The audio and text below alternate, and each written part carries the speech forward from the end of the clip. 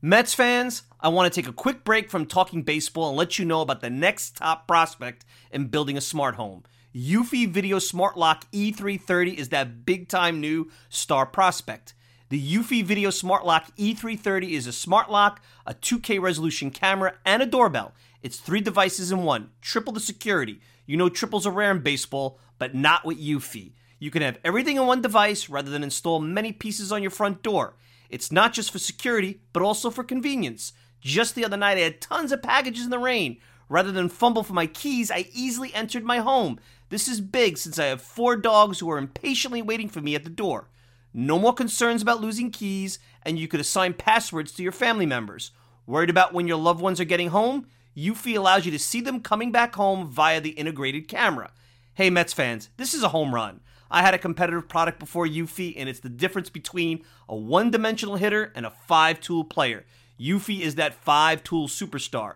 Go to eufy.com, that's EUFY.com to learn more. Already sold? Go to Amazon and get your Eufy Video Smart Lock E330 today. Want to go to the store? Best Buy will have it starting around May 20th. Get complete control over your front door at ease with the Eufy Video Smart Lock E330 today. Enjoy all your favorite sports like never before at BetMGM. Sign up using code OldLine and receive up to $1,500 back in bonus bets if you don't win your first bet. When you register with BetMGM, you'll get instant access to a variety of parlay selection features, live betting options, and the best daily promotions in the business. And with BetMGM at your fingertips, every play and every game matters more than ever. Remember to use code OldLine and receive up to $1,500 back in bonus bets if you don't win your first bet. BetMGM and GameSense remind you to play responsibly. See BetMGM.com for terms. 21 plus only. Maryland only. New customer offer. Subject to eligibility requirements. Rewards are non-withdrawable bonus bets that expire in 7 days. Please play responsibly. For help, visit mdgamblinghelp.org or call 1-800-GAMBLER in partnership with MGM National Harbor. Promotional offer not available in Washington, D.C.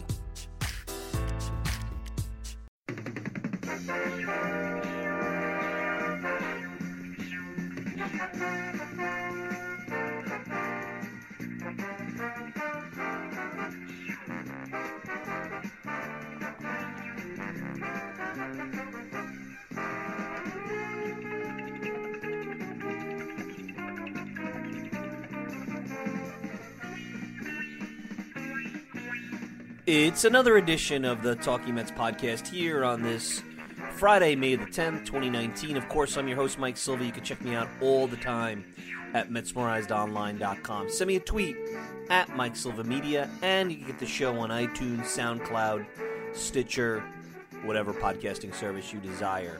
Hope everybody's having a great day. Day off from the Mets after a very difficult road trip. Coming to you a couple of days early. With the holiday weekend, Mother's Day, and what's going on the road trip, just from a guest perspective, and, you know, timing, I thought coming to you a couple of days early was a better scenario. Not to say I won't be doing a podcast on Sunday, but I think the timeliness today made much more sense.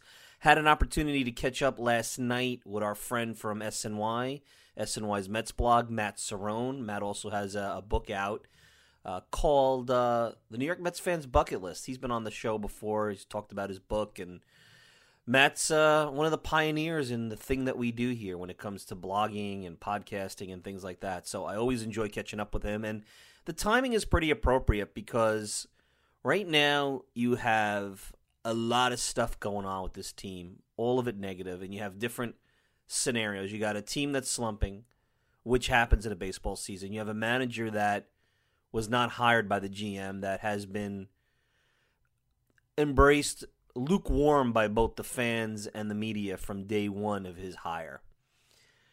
And when you look at everything right now with how baseball is, the fact that, you know, you really could, with 2 wild cards, evaluate a team much deeper into the season. It's funny about how critical everybody's being about the Mets. I even laughed when I saw that the media had asked Robinson Cano after the San Diego loss on Wednesday afternoon about how if it's time to panic or be concerned. And he looked at them and said, "What? Are you kidding me? Because 37 games in, he even pointed out how the 2009 World Champion Yankees were under 500. And what's funny is that there's so many examples about teams and their seasons and how their seasons go. Even the 2015 Mets, who got off to a hot start and then were under 500 in late June by a game. The 2016 Mets, who were under 500 in August, and how those teams rebounded, played pretty well down the stretch, and made the playoffs. Not ideal. And that's not how you want things to go. You want things to go like 2006 when you get off to a gangbuster start, expand the lead, and then have your 95, 96, 97 win season. And that's what the blueprint says. But often than not, with this journey, when you're trying to make the playoffs, win a championship, put together a baseball season, you don't always follow the script and the blueprint. I mean, look, there's been teams. I was even looking at the 2006 Dodgers, who the Mets played. They were 8 games under 500 late in the season. The Oakland Athletics, who won 100 games under Art Howe in 2002, were 6 games under. The Braves had a team in, I think, 2003 that won the division, was probably 6 or 7 games under, almost halfway through the season, or a little bit before that. So I don't worry too much about peaks and valleys. What you don't want to see happen is things spiral, and that's what's happened over the last couple of years. And I think that's where this deja vu feeling for the fans and the media has happened. Last year just spiraled. June happened, and they never were able to get out of it. And things went from slump to bad to 62 Mets to season over and no chance to recover. And then when they did recover and they did play well, and they did play as I expected them to play, where they had one of the best records in the National League East through the final, 60 or 70 games, it was too late. It was garbage time at that point, and the season was lost. I don't want to make too much of the next 16 games, and I also think that the fact that it's a soft schedule, quote unquote, that's what the media is perpetuating. I think they're underestimating the Washington Nationals, who anytime you play a team, I don't care how badly they're playing, how dysfunctional they are, Dave Martinez, the manager, all that stuff, injuries. I know they have had injuries, and some of those guys are going to be coming back, so they're going to be much tougher. But a team that has Strasburg and Scherzer and Corbin, you're not going to just roll in and steamroll those teams. Those are going to be series. And you saw the Mets play the Nationals earlier this year. They were tough games. And I know their bullpen is bad, but they're still a tough team. So you have a softer schedule. It's not as hard as it's been. It's not as hard as it's going to get when they have to go out to L.A. later this month.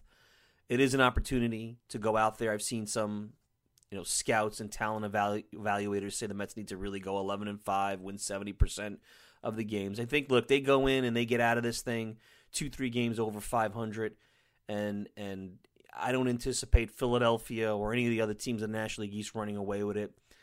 I don't anticipate the teams that are going to be potentially competition in the wild card running away with anything, because I've seen every team be flawed, and the Mets have been in every game. And the funny part about context is the Mets are a bad 18-inning loss and a couple of robbed home runs away from having a 3-3 road trip. That's how close this thing is. And that's how frustrating it is. And I think that's where a lot of the fan frustration is, where they want to scapegoat. They want to fire somebody. They want to go out there and tar and feather someone. They want to yell and scream. They want to make trades. It's so close. They're not going. And I think the big difference with this team over the last couple of years is I felt when things went bad with the other two teams is that the games became non-competitive. They were easy knockouts. Quick 3-4 runs in the first or second inning, bam, they were done. Maybe they'd score a run or two, but they went down meekly. This team competes and fights, and I thought the middle game of the series with the Pete Alonso home run was a big win. I mean, that they needed that, and they were down. That was a game that, if you want to take away a positive, that was a game that I think last year's team bounces out on, and they probably lose all 6 games on the road trip, and we're even in a worse position here as we talk. The Mets would be even in a worse position. What I will say is that over the next 2 to 3 weeks, I think Mickey Callaway is going to be fighting for his managerial life. And is that fair? It's probably not. It's definitely not. This does remind me a little bit of 2008. It's different because the Mets aren't coming off this great 2006, although 2015 could be considered that. 2007 was that awful collapse, and 17 and 18 and 16 weren't, collapses, but they were disappointments, and I think the team underachieved for large parts, even the year they made the playoffs, for large parts of each of those seasons, even though there were injuries and maybe they were poorly constructed rosters and talent gaps. I still think they underachieved. And I think coming into this season, there was hope, like when the Mets had gotten Johan Santana in 2008, and there was a decent start. Like I think that they had gotten off to a halfway decent start, I believe, that season. And then things went bad, and things were getting really bad. And the difference is that team had the noose or the anchor or the yoke that goes around their neck about the collapse, the disappointment of 2006, how they lost to the Cardinals, a series everybody thought they should have won. They had Tony Bernazard running around playing politics, undermining just about anybody in the organization that was getting in his way of achieving his personal goal. Nothing that had to do with the team, which was becoming the team's GM. You obviously haven't heard from Tony Bernazard since, so that tells you how those kind of antics, how those eventually go over. And Willie Randolph gets fired, 60-some-odd games in the season, middle of the night. Media pounding, how horrible it is, and they made the guy get on the plane. I have to tell you, if that happens to Mickey Callaway, I don't think anybody's going to say a word. And I say all the time that a manager has to manage the media, and I think they have to manage the front office right now, in addition to their players, and just, in-game manage the bullpen. There's very few things that I think, other than that, lineup-wise, that they have to manage. But Mickey right now has not been hired by the front office that he's working for. He certainly doesn't have many fans in the media. I think the fan base, because he's not fiery, because he's very balanced, he's very much how baseball is or baseball should be when you're successful. You go out, you work really hard, you get your routine, and you try to be as good as possible within the skills and the role that you've established with this team in this game as possible. And then at the end, you look at the final piece, the final artwork, and it's pretty good. It's not sexy throughout the season. Now, there'll be fun peaks, and there's awful valleys. But lo and behold, generally, a good team just methodically goes out and wins a lot of 4-2, 5-3. They have some dramatic wins. They have some blowouts. But generally, it's just going out and doing your job. Remember how it used that old, post-game after a Mets win, taking care of business song used to come on in 06, 07, 08? That's what this is really about. All this other stuff where, you want to make it like the NFL every week, every night. It's not like that in baseball. And it's funny how they're trying to make it that way. And you have a media that's trying to make it that way, a media that's pigeonholed the Mets into their own narrative. A headline on the Daily News that the Mets lost the third game of the series because Dom Smith wasn't available. Would a lefty bat have helped? I'm sure it would have. Was that why they lost 2 out of 3? No. It was Margot that robbed a couple of home runs and some balls that would hit really hard in a Death Valley of a ballpark that probably would be out in some ballparks. It was the fact that Tyler Bachelor got beat by a power hitter. Maybe the Padres had some guys coming out of the bullpen that are pretty good. We always forget about that.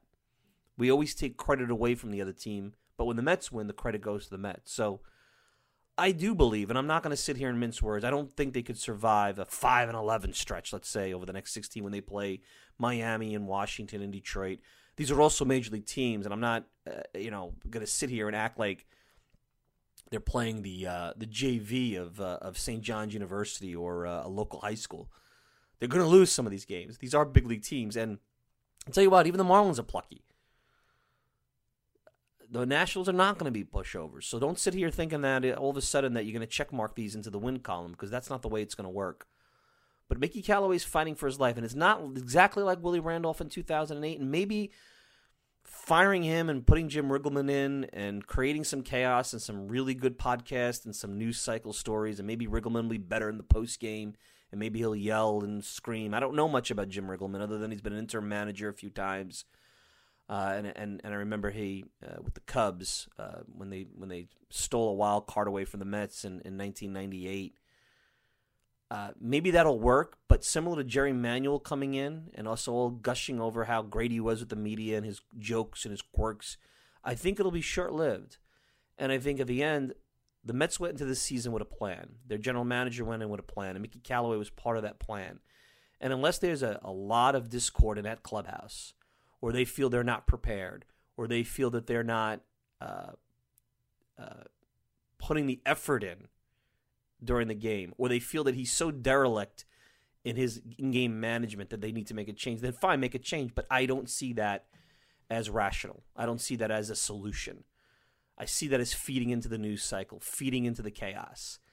And for an organization that for 7 years allowed a manager who was bad in game, who I felt brought very little outside of existing, who had a horrible resume. Mickey hasn't built his resume, who had a horrible resume underneath his belt and was given every opportunity to stay and succeed when it was clear that those teams at times needed jolts, and was given excuses by the fans and the media about how it's not his fault, it's his roster. Well, you know what? I think a guy that you have now deserves at least 2 years when you gave the other guy 7 in the face of some really derelict in-game management, some laissez-faire management in that clubhouse at times, and an inability to develop young ball players as well, which was one of the main reasons why he finally imploded at the end after the 9 lives that he was given. So, yeah, the next 16 games are important. Let's not make it out to be they're playing the Washington Generals. Let's also remember this is a long season. The key is very simple. I think it's important to get back to 500 quick. That'll stem the tide a little bit. You can't be taken seriously when you're under 500. And then you get over and you start to move forward. And you inch forward every week, every day. 2 out of 3, 3 out of 4, 3 out of 5. You do that, you're going to be right there in the mix at the end of the season. And I'm not convinced a team that has an elite closer, when Matz is healthy, 3 elite starting pitchers potentially and 4 really good ones. Guys like Alonso and McNeil who bring some really good intangibles to the table. Solid veterans who I'm not convinced are done. And some of the advanced metrics on all these guys, there was a great piece over at Metsmerized Online about Wilson Ramos and his line drive rate and his hard hit rate and how they're very similar to other seasons. Well, you know what? If that's the case, things are going to turn around because that's how baseball is. It's about consistency. It's about process. And if the process stays strong, the results will be there. Are there outliers? Sure. But at the end of the day, the data doesn't lie.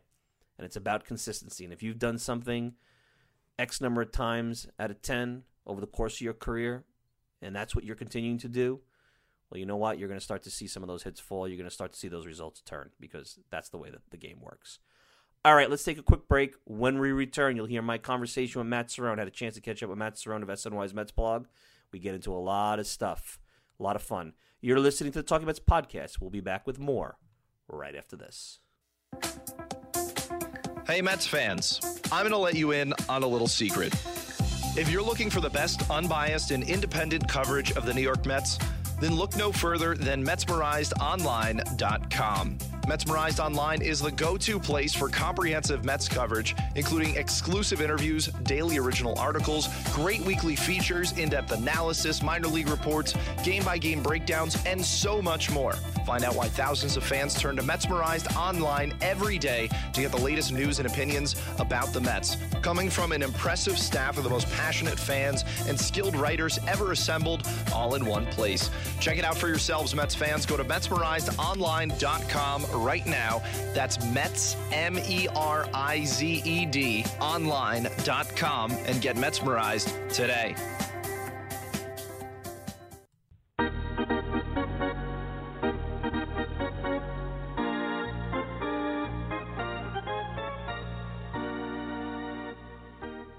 We're back, and joining us, you guys know him, the founder over at MetsBlog.com. He's still over there at the SNY's MetsBlog.com. Also had a book out for about a year or so, the New York Mets fans bucket list. And who better to talk to during an off day after a rough road trip and a lot of rumors swirling, depending on who you listen to, about what's going to happen to the manager and another dramatic time in Metsville. It's Matt Cerrone. Matt, pleasure to have you on. How you doing, my friend? I'm doing good, Mike. It's good to talk to you. It's been too long. Absolutely. So, I was reading, you had a post up a couple of days ago at Mets Blog as this road trip turned pretty bad, and you outlined a lot of what the Mets can do to turn the season around. And right now, if you listen to the fans, and you know this from doing this a long, long time, there's negativity and panic, and the media fuels on that. They love that. That fuels clicks. But I guess my perception, looking at this from the outside in, is that you have a general manager and a manager that I think are a lot more balanced than a lot of the chaos that are circling around them. What are your thoughts on that? I think they are. The GM, it's been a little tricky. Brody was far more out front and, making the rounds, doing what he does best during the offseason and even spring training, which almost felt like his camp more than Callaway's.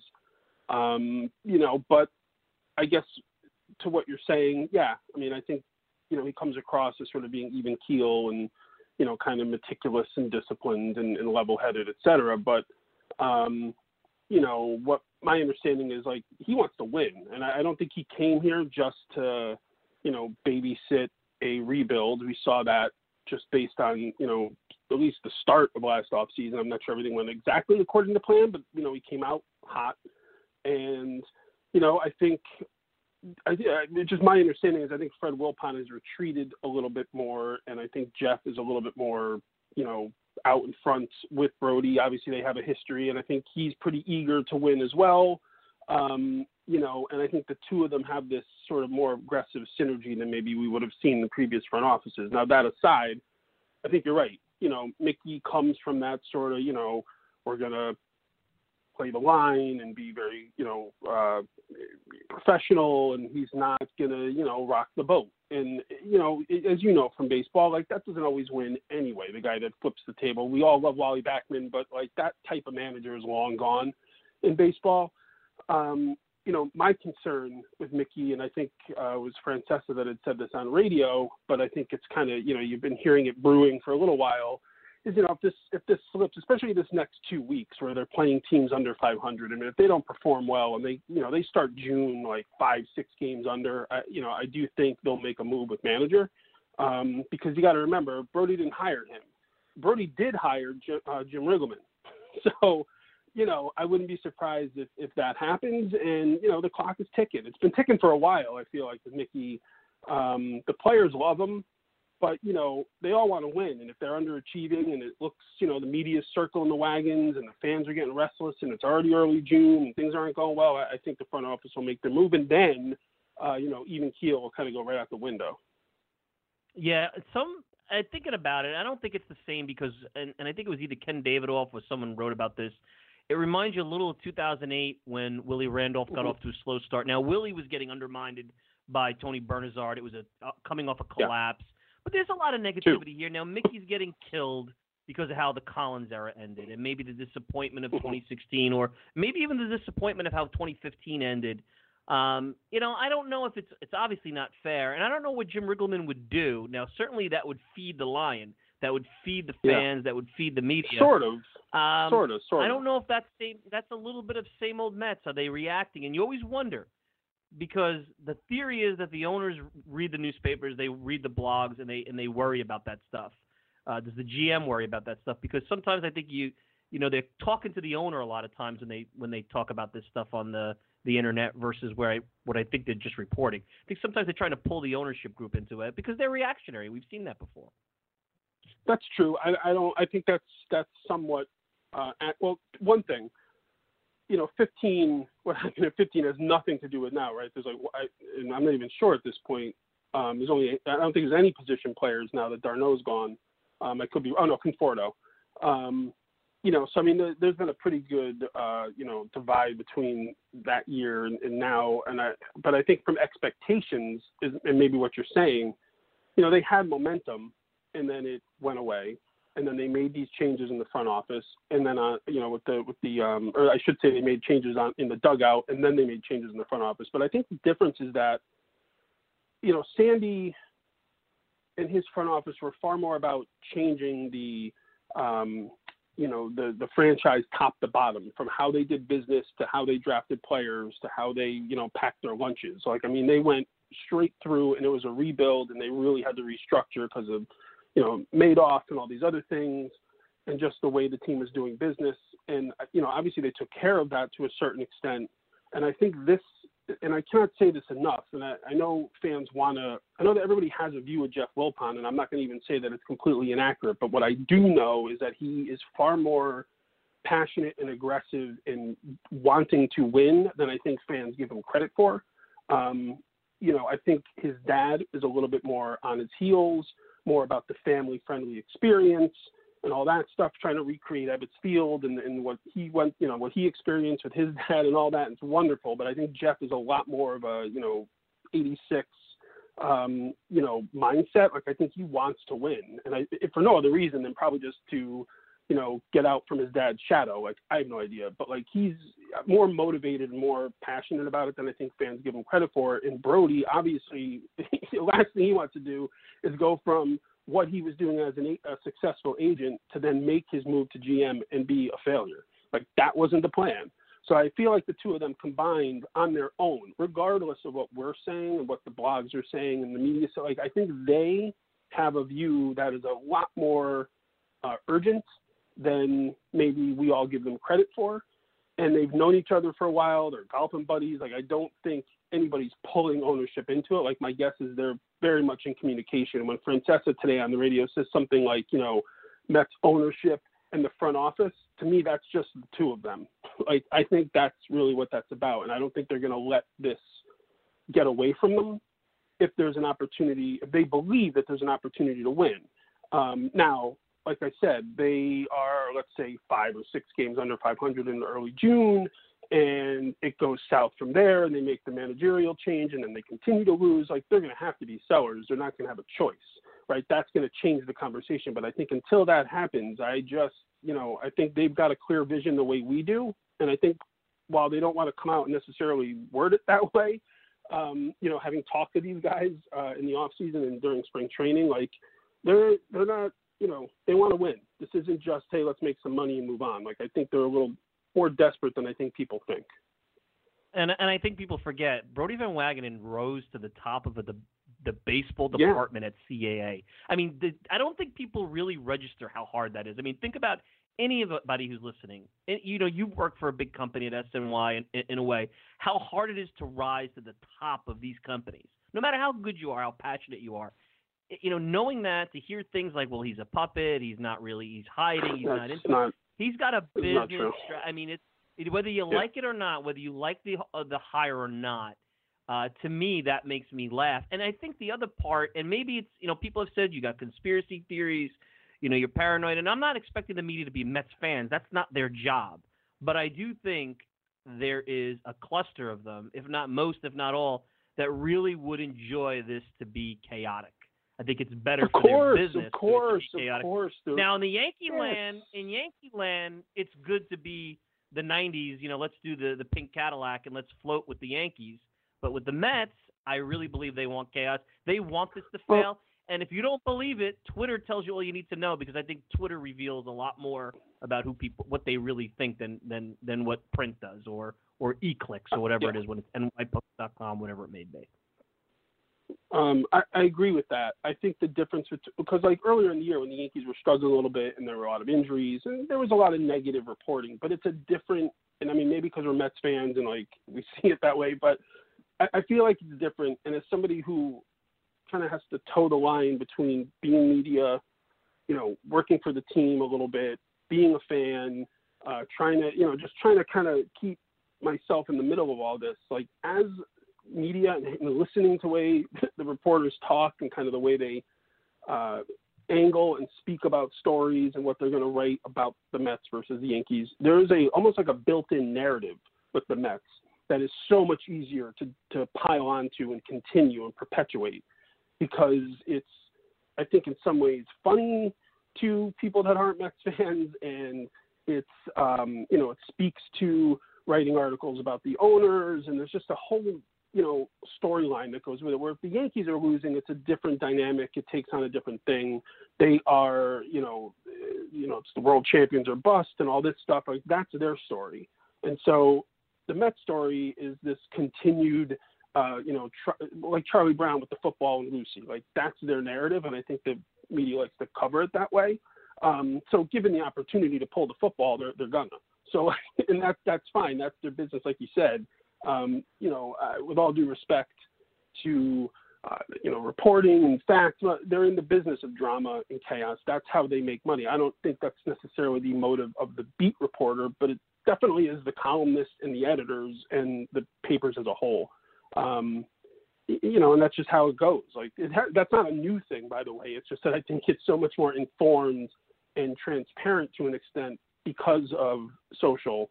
We see it, or a little bit more skeptical, and that's just not in sports. That's in every field. But I'm with you. I think, and that's my concern. I wrote this a couple weeks back, where like if they start to dip, and the wagons will circle. And it's not just them, it's fans too. Like, we're going to get antsy, and it's all just going to spiral around them. And it's a lot of new players, and it's a new GM, and it's a young manager. And, like, who knows how they're going to deal with all that stuff. And, like, it will take you down. So, you want to see him stay afloat. And to speak to the point about Brodie, to call him a pup, like, anybody saying that doesn't have any idea what they're talking about. Because, like, it's just not, that is not who he is. There is no way you leave the job that he had and the status and the money and everything else to come to a team that you don't think has the potential, that at the very least that you have the potential to turn around, because he doesn't. The last thing he wants to do is come here and have egg on his face. That's just it'll kill him. His ego and his need for fame and the electricity that comes from him. He's a prominent agent. Like, he likes the attention, and you saw it during spring training. There's nothing wrong with that, but I don't think that person comes to a situation like this and just throws his hands up and goes with what he's told to do. There's just not his DNA. And I agree with that. And we have Matt Sorrell, Mets blog, with us, joining us. Great stuff here. I think what's interesting is, even if they are 3, 4, 5 under, which I don't, that would be bad. And we know that this stretch is important. I was looking back. I mean, and I know that this is rationalized, because this is not where you want the Mets to be. And this is not where they want to be. But I even looked, 2006, Los Angeles Dodgers, who the Mets played in the first round of the playoffs. And they actually gave them a pretty good series. They were 47-55 at one point that year. 47-55, not 17-20. The 1996 Baltimore Orioles, who could have, beaten the Yankees in the ALCS, they were under 500, I think, going into the trade deadline, where there was talk of them almost ripping that team apart. Atlanta Braves there's plenty had of some stories. Years. Yeah. Plenty of stories. 99 Mets, 27-28. Now, again, right. The Mets of that era, when they fired all Valentine's coaches, like, it happens. Teams are struggling. They all of a sudden catch fire. Now, though, I feel it's different now, and I feel there's more panic. And I don't know if this has been built up from 2007. Yeah. I feel like now it's worse, because normally if I'm 17-20 and I'm the Los Angeles Dodgers, and I know that they haven't had the 10-year run, negative run maybe the Mets have had, I don't think they're panicking. And, I mean, it's funny. I'm looking at the reporters yesterday asking Cano, are you panicked? And Cano's looking at them like, what? Cano's looking at them like, what? I'm saying, you're embarrassing yourself. You're embarrassing some of these questions, because you have to ask them, but it's just kind of getting silly now, to be honest. It is. It's so. I mean, the Cubs probably had this for a little bit, but then they did what they did. They won the World Series. They got that monkey off their back. But the two-team city, when one is so successful and the other has struggled over the last 3 decades, and that, like I said, that built-in narrative is there. It doesn't take much. I'll just speak from the fan point of view. Like, it doesn't take much, as I feel it. I'm sure you do. Even though some would say I'm the most hopeful and optimistic fan, and I think that's only because, to me, if you're not going to be that, like, I don't really fully understand the point of watching sports. Like, if you're going to beat yourself up over it, go do something that's going to be more fun and fulfilling. But that's just my own point of view. So, like, I try to be optimistic, because, like, that to me is the fun part. But even that said, at 17-20, I think, oh, Christ, here we go again. Like, you just can't help it. So, like, if I feel that way, then the most negative fan clearly feels that way. And like I said, it just starts to, it just starts to circle down the drain. Like, it's just the way we work. And when it'll bubble up, right? 15, 16, they were terrible starts. End up, really they had hot starts, then dipped, and then were able to pull it back together. Same thing happened in 16 or in 17 and 18, didn't end so well. So, like, you never know, and one has nothing to do with the other. But to me, the difference between, like, you'd mentioned Willie, some of those other teams. Willie, had his mettle tested with the Yankees. I mean, people forget he was through the Bronx Zoo and he was by Torrey's side. I mean, he'd seen it all. Callaway, coming from Cleveland, there's no disrespect to the Indians, but it is apples and oranges compared to not only being in New York, but also having to lead the Mets. It's a different ball game, no pun intended. And I think that to me is a difference, because how is he gonna? He puts on a nice face, and I think he presents himself. But there's no way. I don't care what or who you are. You're a year and a half into your career as a manager in this city with this franchise, with these fans and these reporters. There is no way he's getting a good night's sleep. He's thinking about this stuff, and the worse it gets, there's no way that's not going to impact him, and that's going to impact the team, and so on and so on. And so, to me, that's the difference. Willie, I don't think he buckled. I think where he buckled was just that he didn't. My understanding in talking to him, I think he just felt trapped. He couldn't do his job the way he felt he needed to do it to win, because he had to do all these other things because the team was losing, and press conferences and deal with all this other nonsense. Now, that's probably not accurate, but that was his viewpoint. Whereas Mickey, I suspect, is going to get a little, overwhelmed, panic. And that's my fear, because that type of stuff will translate to the team. And I think the media will sense that, we'll sense it, and that's not good. I hate to say it, but if Girardi was the manager, that wouldn't happen. You know what I mean? Because he's taken shots for decades around here. He knows how it works. So in some ways, and again, Riggleman, I don't know, but I don't know how he'll handle it here. It's different. It's just a different animal. You know it, I know it. And it's such an important part when acquiring players and acquiring managers. It's different for the Yankees. The Mets have to be sharp with that stuff. And I don't know that they always are. And that to me is one of the big things that needs to change, that I would like to see Brody do, is really bring in winners, bring in people with a pedigree, people who know the city that can handle this nonsense and deal with it, because they're the first line of defense. And again, go back to Willie just as an example. He dropped his guard, and the next people are the players. And the media goes to them and starts drawing, creating drama and contention between players. And next thing you know, there's all kinds of, and then that becomes the focus. So you need a strong front line. And that always concerns me about, these kind of new manager, come from a smaller market. That's not how I would go, but that's just me. The interesting part is, if they start to lose, you're already seeing it. And believe me, general managers calling Andy Martino or, these things that are floated in the New York Daily News, the Post, there is marketing that general managers do to try to get stuff out there through the media. And the media, like we talked about, has been all too ready to trade away pretty much any Mets young player for sometimes puzzling packages. But this team, that never happened, by the way. The big difference is, for what it's worth. Right. This team, I still think, even if things go bad, you fire Mickey and you muddle around 500, there's still a lot here where a rebuild, even last year because of the pitching, I don't think a rebuild is necessary. Now, in 2010, it kind of was. They didn't invest in that team. That is the Madoff situation. Here you've got an elite closer. You've got McNeil. You've got Alonso. These pitchers still have a couple more years of control that are not named DeGrom. You got Lugo, you got Gazelman. I just don't see a team that's trash in front of me. I have a hard time believing that it will go the same route as last year. Maybe they won't win 95 games or 90 games. I feel like even in the worst-case scenario, this team is going to muddle to a 500 record, and that's a disappointment. There's still a lot here. And to rebuild and trash it is just not – look at the division. It's not what I would do. It's not like they're alone in the division. I mean, the Braves – and the Nationals have not played well either, a lot in part because they're playing each other, and as expected, they're splitting sideways. The Phillies have pulled ahead, but they've had a really easy schedule. And, I don't know that what we're watching is a true read on or gauge on what the rest of the season, which, by the way, there's still 100 and some odd games left. So, I don't know. It's not that I want to say, it's early, but I think it's early in the sense that the schedules have been a little weird. The Mets have had some odd travel. They played better teams than the other teams have played. The Nationals are not going to bumble around like this. They will figure it out at some point. The Phillies are they're going to hit a little bit of a skid. Bryce Harper will, get into a fight with somebody or some crazy nonsense will happen. And, something's going to happen. It's And so, like, I don't think the Phillies are just going to run away with it and win the division by 20 games, and the Mets and the Nationals and the Braves are all going to finish under 500. That's not going to happen. Now, are the Mets going to be the ones that pull ahead? I don't know, but I think the opportunity will be there just so long as they can hold the line.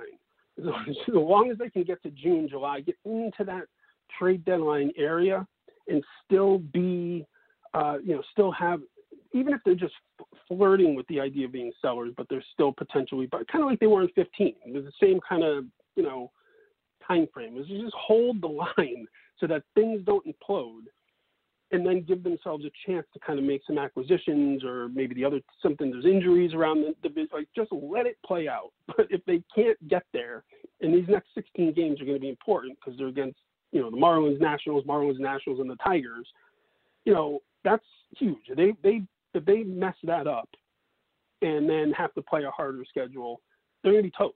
It's going to be really hard to pull out of that. But if they can get through this and win more than they lose and get into June either at or slightly above, or maybe slightly above, below 500, I think they'll be okay.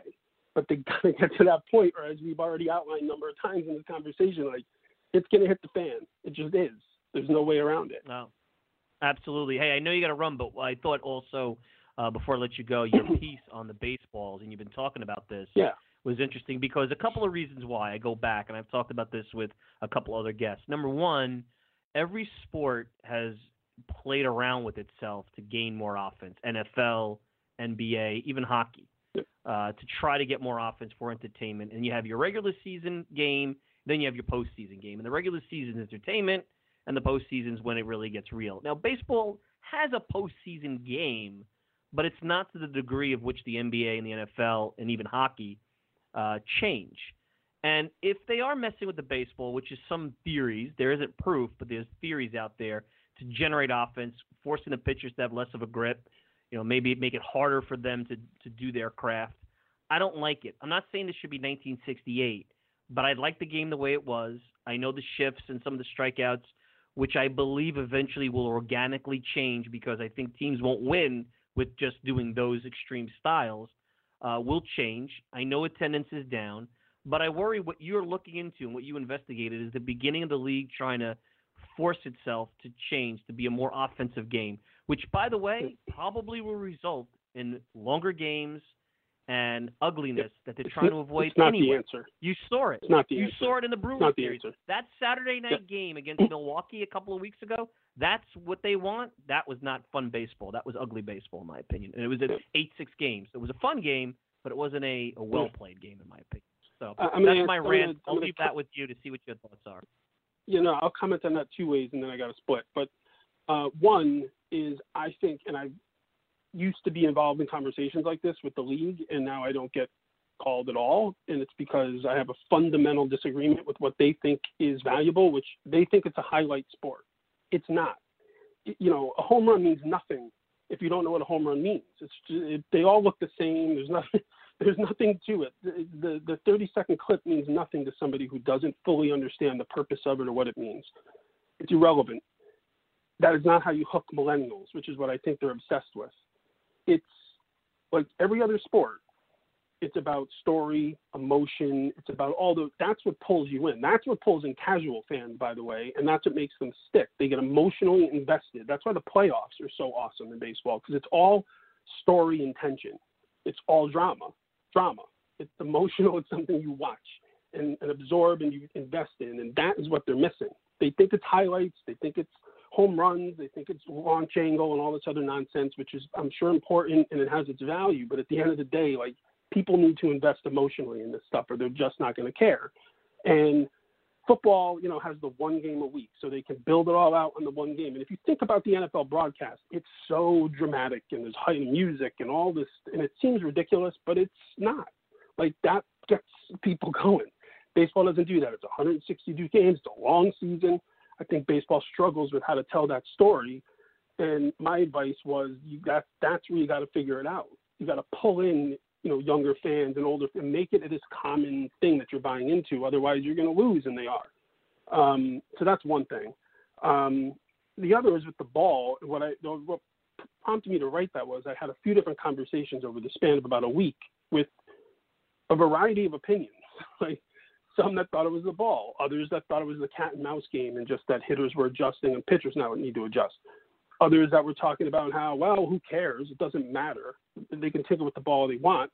It's the responsibility then, sort of the Bill Belichick, we're just going to have to find the inefficiency, adjust, and be the best at that and just keep doing it over and over again. So, they had the offensive boom and the DH, at one point, and then all of a sudden in the 80s, everything was small ball. The Cardinals, and we got to hit and run and steal base. It's just the ebb and flow of the game. And so, I talked to some people that were like, who cares? We'll just adjust and play a different style.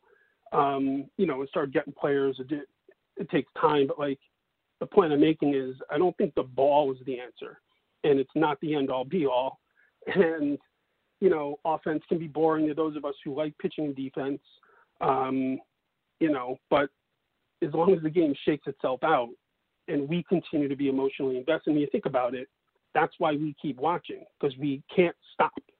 We want to know how this goes. We want to know how this story ends, even though there really is no ending. It's an emotional thing. We're all emotionally invested. That's why we yell at our televisions and everybody gets mad. That's what it's about. So ball, no ball, 600-foot home runs versus, bunt down the third base line. It doesn't make a difference. The point is that as long as we're invested in it, that's what makes the game move. And I just feel like they're working against that. That's my 2 cents.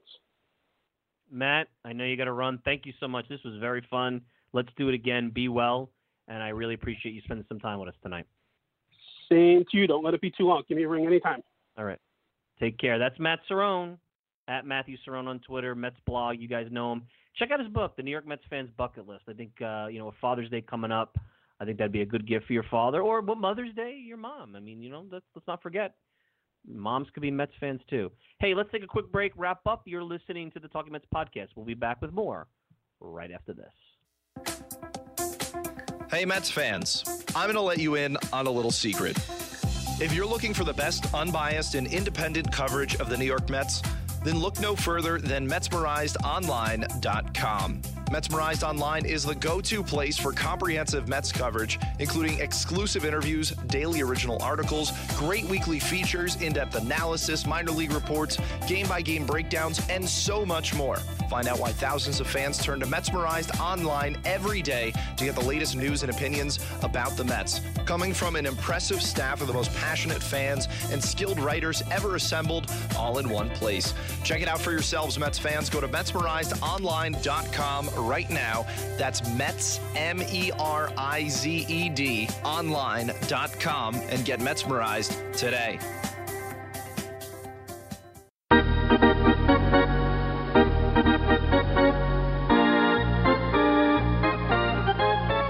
We're back. Real interesting stuff from Matt Cerrone. I really enjoyed that conversation. It was one of the better ones we've had this year. And not because I think he and I were really in agreement on a lot of things. I just think there was a lot of context there. And what makes the news cycle and what makes this podcast fun, and I guess what's making being a fan fun is maybe some of the soap opera drama that comes with it. But in the end, I think you got to really take a step back and put context and put this game in perspective of what it is over 162 games. And I think we continue to try to make this the NFL. And we try to make this the drama that the NBA and its league and its players like to create, that soap opera thing. Baseball has got to be itself.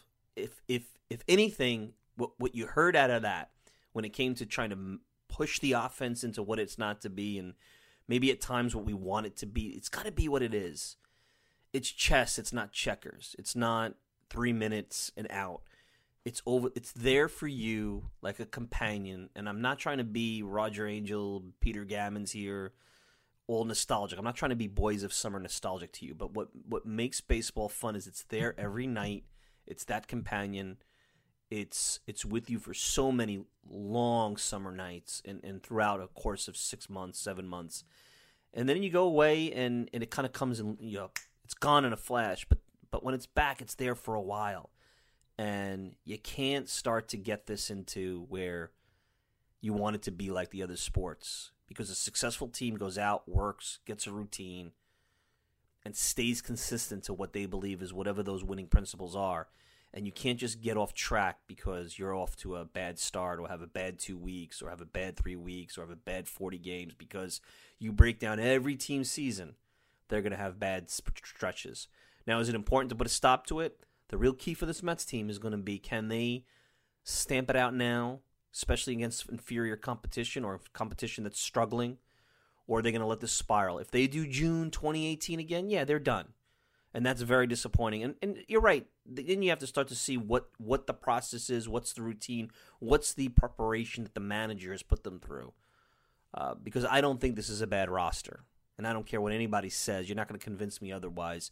And I have a hard time believing every veteran, because of some curse, is going to go and have their bodies turned to dust because they're north of 30 when they had good years just a year ago. I have a hard time believing that. That's not the way the world works. Curses and voodoo and all that stuff. It's the same thing I used to make jokes about on my ESPN broadcast about Yankees math and pinstripe power and pixie dust and fairies. That's nonsense. That's stuff that kids when they're 6 years old with feety pajamas on play into. Not what adults who are trying to enjoy baseball, or in this case talk about baseball, that should be speaking about. That's childish nonsense. So. Anyway, we're out of time. I want to thank our good friend Matt Cerrone. You can check out his book, The Mets Fans Bucket List. Also, check him out at MetsBlogs, SNY.TV, at Matthew Cerrone on Twitter. Of course, I want to thank the good folks over at MetsmerizedOnline.com. Send me a tweet at Mike Silva Media, and you get the show on iTunes, SoundCloud, Stitcher, pretty much whatever podcasting service you desire. I'm your host, Mike Silva. Enjoy the rest of your weekend. We'll be back with another Talking Mets podcast pretty soon. Take care, everybody.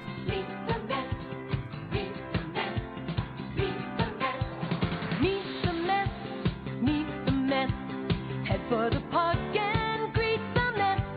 Hot dogs, green grass, all out of shade. Guaranteed to have a heck of a day, because those Mets are really rocking that ball, hitting those home runs over the wall. Island, Jersey, Brooklyn, Queens, the county down.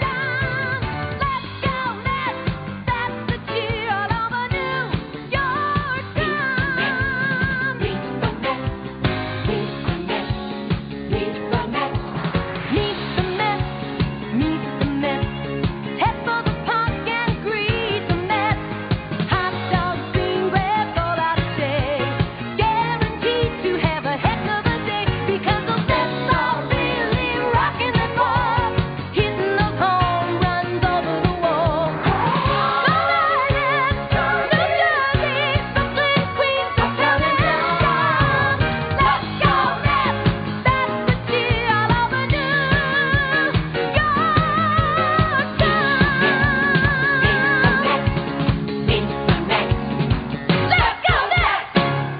At Parker, our purpose is simple. We want to make the world a better place by working more efficiently, by using more sustainable practices, by developing better technologies. We keep moving forward. With each new idea, innovation, and partnership, we're one step closer to fulfilling our purpose every single day. To find out more, visit parker.com/purpose. Parker, engineering your success.